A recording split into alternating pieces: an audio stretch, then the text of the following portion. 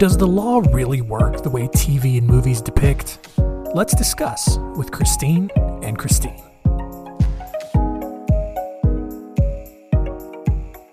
Hi, everybody. Thank you so much for joining us. This is Law and Pop Culture, and I am Christine Madison. I am joined with my co-host, Christine Karen-Sahagurski. So happy to be here. Oh, how are you, Chris? I'm good. Huh? Happy Thursday, Chris. Always good. We're almost at the weekend. We're almost at the weekend. You're right.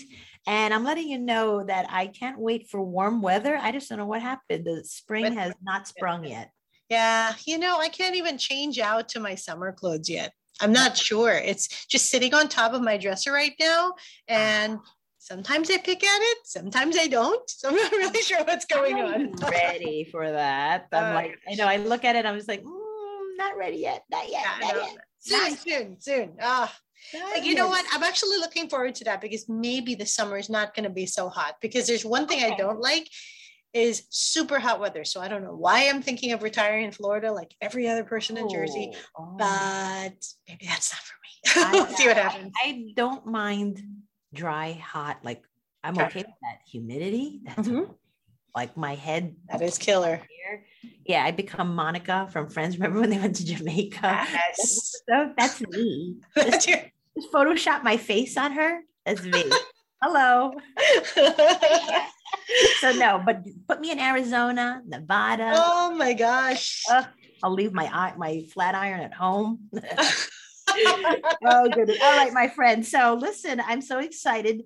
As everyone knows, this is our fun podcast where we talk about law and pop culture. Anything that you see in the news, anything that you see in movies or plays or anything in the entertainment world. And if it has something to do with estate planning, probate, guardianships, we love to question, does that really happen in the real world? So yeah, Chris, today we're going to be talking about the Addams Family Values, 1993 film. Oh my gosh, I feel like that was 2 lifetimes ago. It actually was, right? And can I tell you, we must love the Addams Family. Isn't this our second time already? Topic? But we like them. How long was this series? Like how many episodes? I'm like, Addams Family again. Again, here we go. There's always a lot of like good, interesting, like estate planning things for that show, apparently. Oh my goodness. And in this one, we're talking about, my gosh, something that kind of ties in with family law, right, Chris? Yeah. So it really talks about, what happens when you, remarry and kind of updating your documents for us. But in this particular case, oh my gosh, what we should try to be careful about possibly doing a prenup. But that's another story. So here in the Addams Family Values, want me to get started, Chris? Yeah, might as well. Yeah. Okay, sounds good. And we're talking about here the tricky situation of protecting your assets from spouses when you have a big net worth. And here, interestingly enough, big net worth.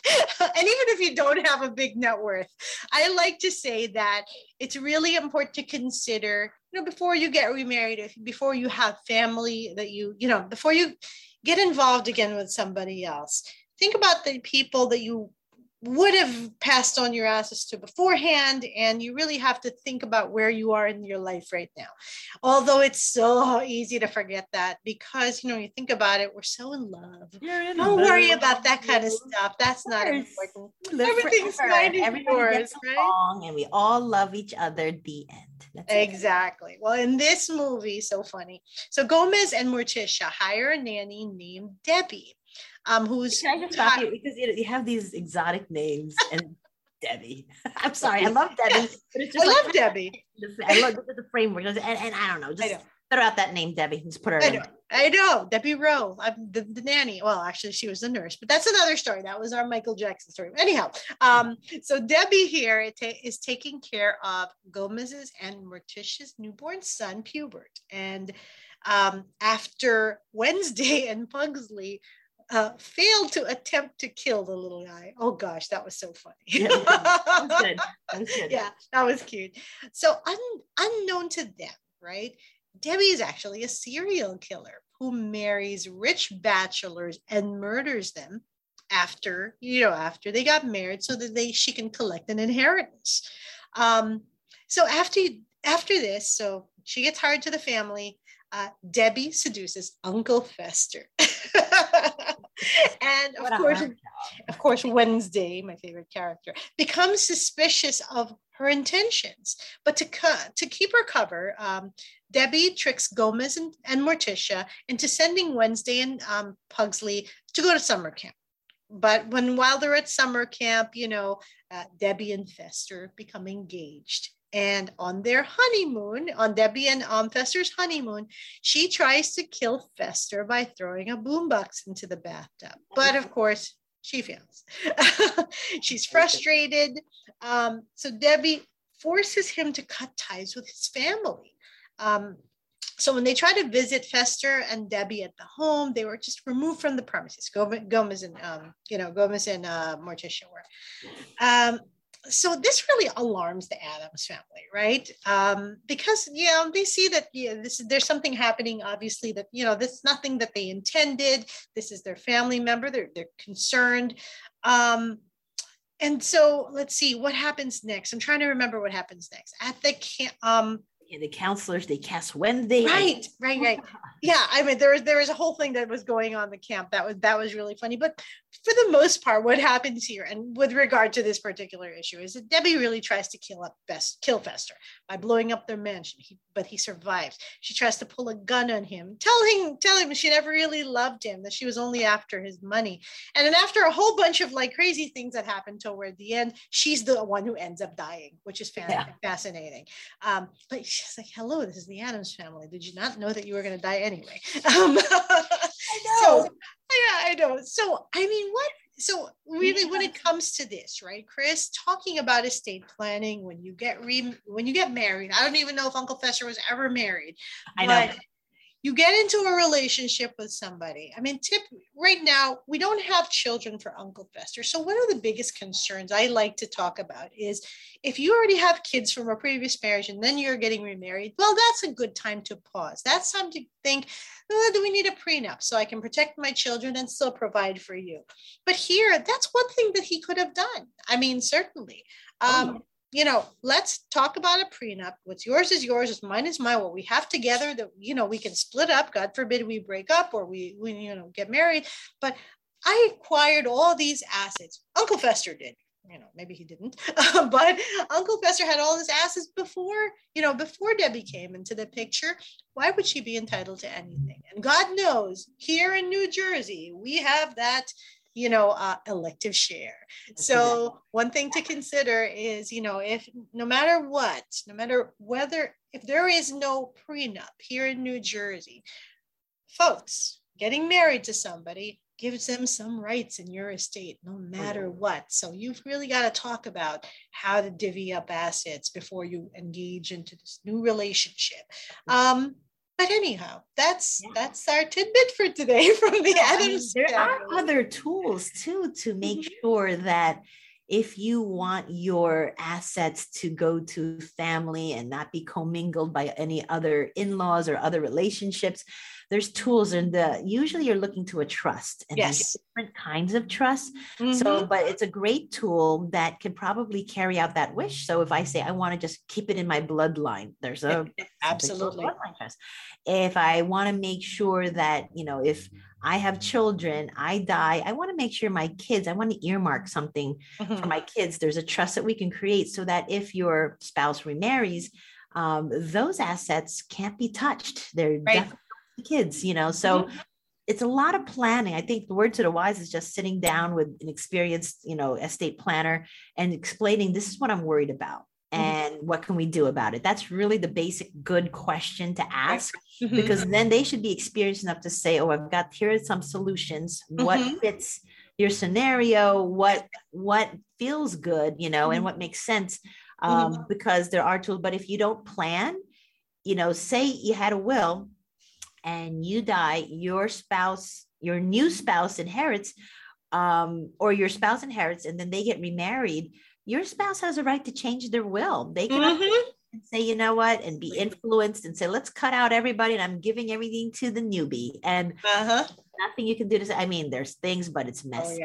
Exactly. Expensive, and And the trust, everyone, the trust doesn't necessarily have to leave the new spouse out. It could still be for, for their support during their lifetime.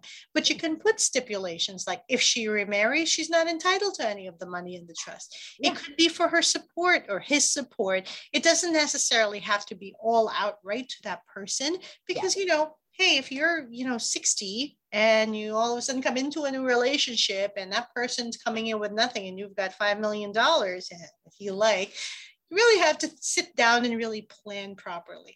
And you know what? It's not about not sharing. You are sharing. You're living together, so it's not like you're cutting them out, but you just want to be fair. And, being fair. That's exactly right. Yeah. Helping everybody's expectations. That's sometimes an issue that you have to deal with, what you're trying to plan for the future. So but there are great tools. There's a prenup.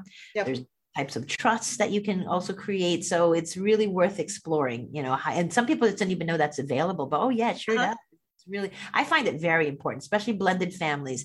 Really have to sit and think, what's the plan, and it could be simple, but you just have to explore it because you don't know. Everybody's different.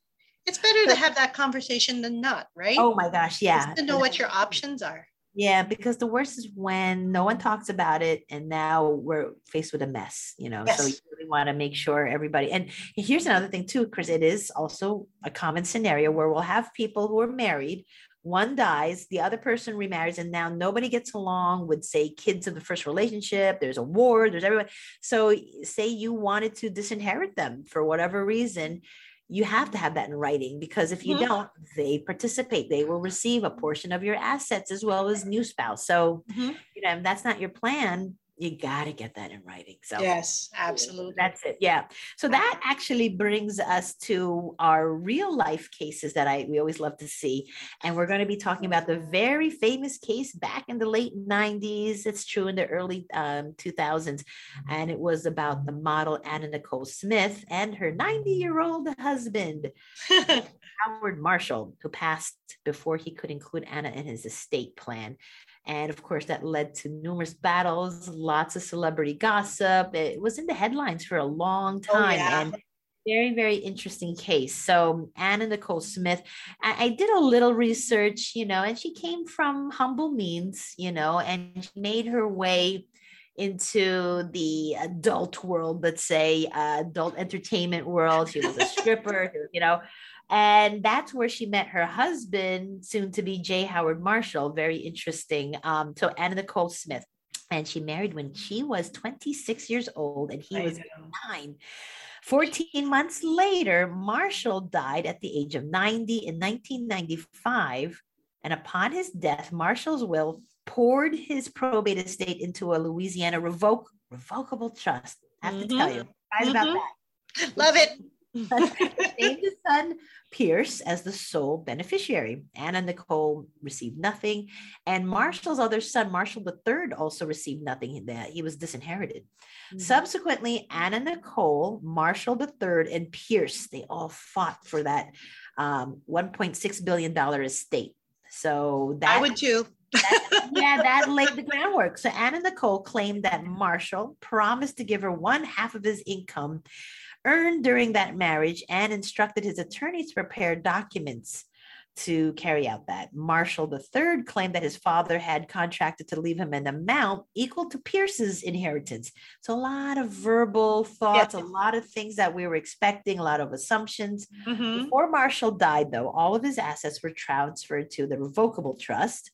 So again, everybody, revocable trust, it's a tool. It's an estate planning tool, and you can put things in. It's like a box. So here they're designating things to go into this box. So in August of 1995, Marshall's will and codicil, a codicil is like a rider, an addendum.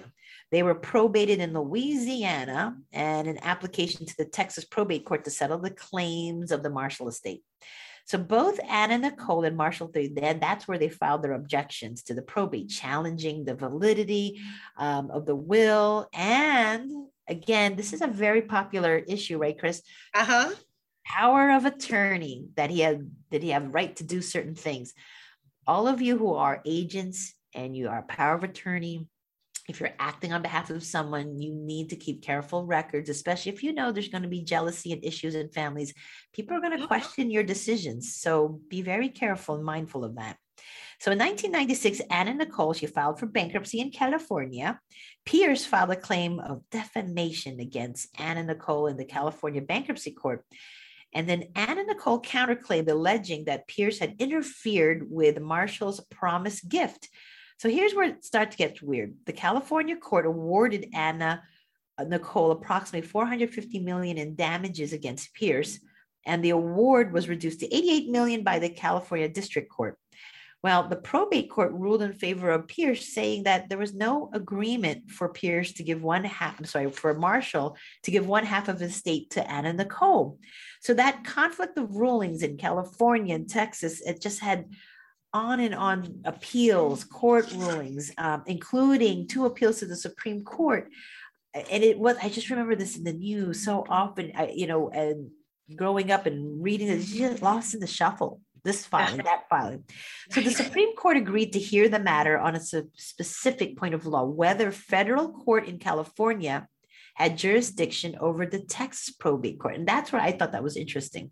Mm-hmm. So in 2006, the Supreme Court unanimously ruled that Anna Nichol, ruled for Anna Nichol. While the justices didn't hand her a piece of the estate, they did allow her to continue to argue in court that she was entitled to the money. Well, after a month after Supreme Court decision, Pierce dies, which adds another layer of complication. 6 months later, Anna Nichol also died. Now, I know this is all true, but it's so interesting. I mean, if this was a movie, it's just like the players exhausted themselves, Yes. It's just like, that was it. I don't know. We couldn't renew the contract, so everybody's just dead, the season's at the end. So, but the court cases didn't stop there. Pierce's widow, Elaine Marshall, continued the legal fight for the Marshall fortune on his behalf, while Howard Stern, not the desk jockey, but it was Anna Nichol's executor. I wasn't sure. I'm telling you. I was like, wow, how ironic. Would that be interesting? Oh gosh, that would have been funny. Continued the fight on behalf of Anna Nichol's estate, and it was going back to the Supreme Court. Now, this history I think is very important, because this is just showing you how, even if you did have experienced estate planners, even if you had, things can happen, and we have to always see what can we do to head it off the past. What are the potential problems? And maybe there were other things that could have been done. But anyway, so now in 2011, the Supreme Court ruled against the estate and affirmed the ruling of the U.S. Court of Appeals of the Ninth Court, and they throw out Anna Nichol's original win. Later in 2011, Anna Nichol's estate filed a motion in U.S. District Court to bring sanctions against Pierce's estate. The District Court Judge David O'Connor ultimately sided with Pierce's estate, denying Anna Nichol's claim for more than $44 million in compensatory damages and an alternate $25 million for discovery abuses plus fees. I mean, you're just thinking, this is just thinking about how much funds and how much money is being spent to do this. So more than 2 decades after the elder Marshall passed away, his heirs were still fighting over the billions. The matter has remained on Judge Mike Wood's docket. Judge Wood is the probate judge in Harris County of Texas. In 2017, Judge Wood said, "I am going off the handle officially. I am tired of the case. I've told you that from the beginning. I beg you to recuse me. I beg you to." Who wants to be involved with this, going back and forth? I mean, it's just a shame. A week later, January 18, 2017, Judge Wood officially recused himself. Judge Christine Butts was appointed to the case. So as I see here, it's still going on. I mean, my goodness, unfortunate. Really, but I think they did the right thing. They had a plan involved, they even had a trust. And that's also, but I find it interesting that it was a revocable living trust, just because what could they have done? They could have, there's other. It. And that's the whole thing. It's a revocable living trust. Yeah. What could they have done? Yeah. If that was really true, if there were really oral promises, revocable living trust can always be updated. Yeah. So I'm not quite sure what's going on. Yeah, I don't even know. I mean, if it was an irrevocable trust, that's different story. That would have been tougher. And I'm just interested of why that wasn't put in place. But it's just very interesting. This whole thing just went way off the charts, way off the rails. Yes. But again, you have components in here that says, this is going to be a problem, because obviously as they were together, I guess you could say they were dating. I'm so sorry. Were they dating? I'm sure the kids were probably just like, this is going to go wrong, but unfortunately, he probably was at an age, elder Marshall was an age that he couldn't probably even anticipate or wanted to listen to other people's counsel to say. Mm-hmm.